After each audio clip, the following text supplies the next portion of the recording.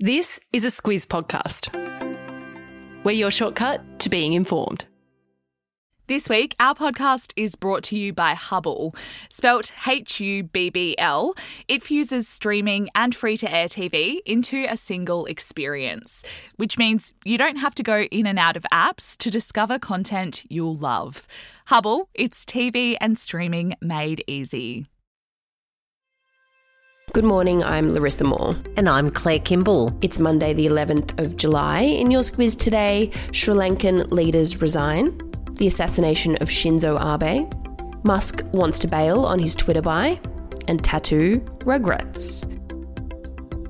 This is your Squiz today. Starting in Sri Lanka this morning, Claire, where both the President Gotabaya Rajapaksa and the Prime Minister Ranil Wickremesinghe have agreed to resign. It follows a weekend of huge protests. The vision of people marching is really quite something. The Prime Minister's home was set on fire. The President's official residence was stormed as well. Sri Lanka is in a world of economic trouble right now, with the country officially declaring itself bankrupt last week. And it's also run out of foreign currency. That means there's been fuel shortages, also food and medicine shortages, and that has left people pretty angry. In recent times, there's been a ban on fuel sales for private vehicles, so it means that many people haven't been able to make a living or get to where they need to go. It's come down to dodgy government policies. After Rajapaksa took office in 2019, he slashed taxes. He also resisted help from the International Monetary Fund to deal with their debts. And he also backed a ban on chemical fertilisers, and that really hurt their cropped yields just as food prices were soaring.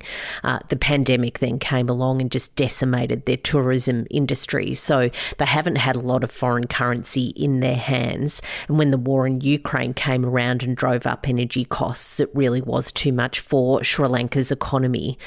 What it has done in recent months is say that it's trying to deal with things, but it hasn't made much headway and the people are very angry. The President Rajapaksa has said he will go on Wednesday and the Prime Minister will follow after that. The plan is then for an all-party coalition, but there are those that are sceptical that the President will actually go.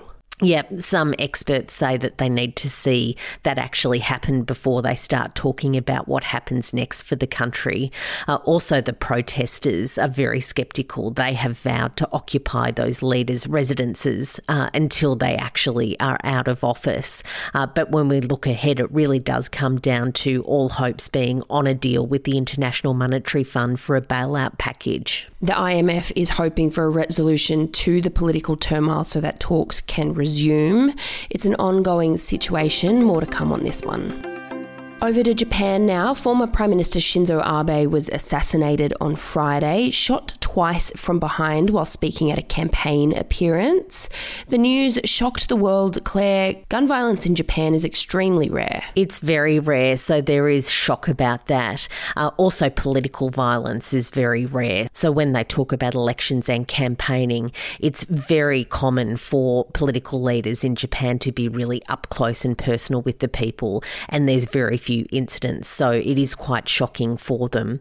Police have shared very little information about the incident at the moment, but what's been leaked to media is a portrait of Tetsuya Yamagami. He is the man who has been accused of assassinating Abe. Reports say that he has told investigators that he did it because he believed that Abe was linked to a religious group that ruined his mother financially, that he had also stalked Abe to other cities and he was determined to kill him. The Abe family will hold a wake today and a small funeral tomorrow.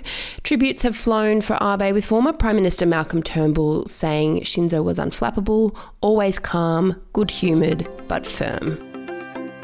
Foreign Minister Penny Wong has met with her Chinese counterpart at the G20 foreign ministers meeting in Bali. It's the first time there's been a face-to-face meeting since 2019.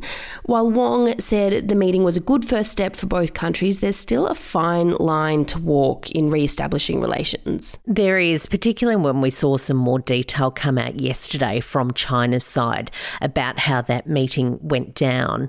What China's Foreign Minister Wang Yi said is that Australia needs to to seize the opportunity and also take concrete actions to, and this is the quote, come to a correct understanding of China.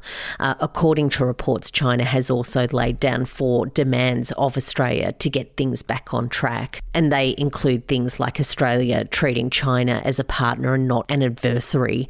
Also that we must adhere to a path of seeking common ground while reserving differences, not targeting or seeking to control third parties, and that includes our relationship with the United States, and also building a positive and pragmatic foundation of public opinion, which of course is a very difficult thing to do when Australia has free speech and free minds.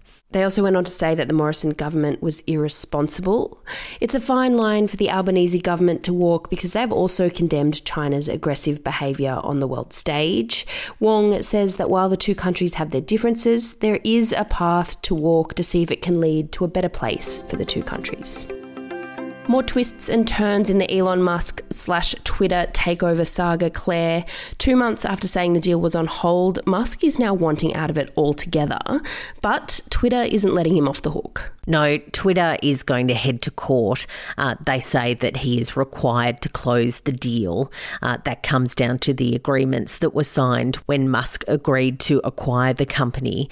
Musk, for his part, says that Twitter is in material breach over provisions in that agreement. What that comes down to is that Musk says that Twitter has millions of spam and fake accounts, and that certainly wasn't what he was told when he agreed to buy the company. It's a $44 billion deal. That's 64 billion Aussie dollars.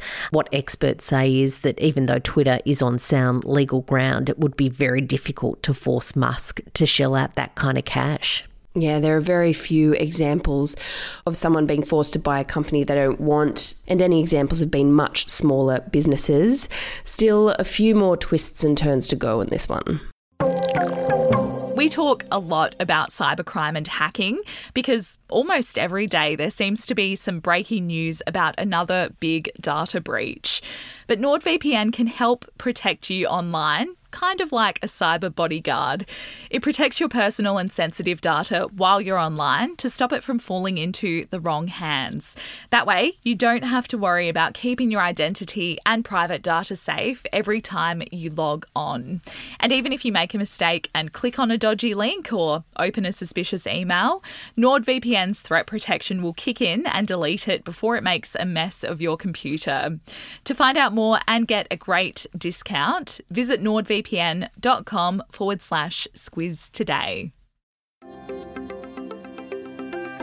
In sport now, Novak Djokovic has claimed his 21st Grand Slam and 7th Wimbledon title, beating Aussie Nick Kyrgios in 4 sets. I know it pains you to say that, Larissa. You're not much of a Djokovic fan, but he has overtaken Federer to now have 21 Grand Slam titles overall. He's one behind Rafael Nadal, who sits on 22 Grand Slam titles. So it really is very tight at the top there. Yeah. For Kyrgios's part, what the reports this morning say is that he played very well, that he had his usual flourishes, particularly going after one spectator who he said was talking to him at one end, and she'd had a few drinks under her belt, so he wasn't much appreciative of that. But Djokovic said to the Aussie that things are starting to come together for him and hopes to see him in the later stages of more Grand Slams. As for the women's singles title, that was taken out by Elena Rybakina over Ons Jabeur. Huge congrats though to Aussies Matt Ebden and Max Purcell on winning the doubles title, the first Aussie pair to win at Wimbledon since the Woodies 22 years ago, and to Sam Stosur and Matt Ebden on their runners-up in the mixed doubles. At least 1 in 4 Australians have a tattoo, and along with that stat is probably a high number of them with tattoo regret. A tattoo removal company has given a bit of insight into the ones high on the laser list, Claire. Yeah, apparently tribal-inspired markings are the biggest on the list to be removed. About 31% of tats that the tattoo removal experts Removery are taking off people's bodies. The Southern Cross is next, 27%. 27% of their work comes from those, closely followed by butterflies at 26%. I imagine that's more of a female clientele than it is male. When it comes to how those tattoos get on bodies, what Removery says is that bets and dares account for about 14% of tattoo regret. I wonder where Boozy Nights Out fits in on that one. Other common tattoos getting taken off include the infinity symbol, angel wings, dolphins, anchors, shooting stars, and foreign writings and phases. So it gives you a really clear idea, I reckon, of the late 90s, early 2000s. Before we head off, Claire, a bit of a heads up to any parents of primary school kids listening. While some head back to school today, many are still on school holidays. So firstly, we hope you're all surviving. Secondly, we've got something to help with that. The Squiz Kids podcast is pushing out a bunch of fun content in the subscriber specials if you listen in Apple Podcasts. And there's a free trial running. So jump on that and get access to podcasts on all sorts of things, from kids versus adult quizzes to deep dives into Marvel characters, explorers, animals. There's a ton of good stuff that will keep the kids entertained. Head to Squiz Kids in your Apple Podcast to check all of that out. That's all from us. Have a good one, and we will be back with you tomorrow.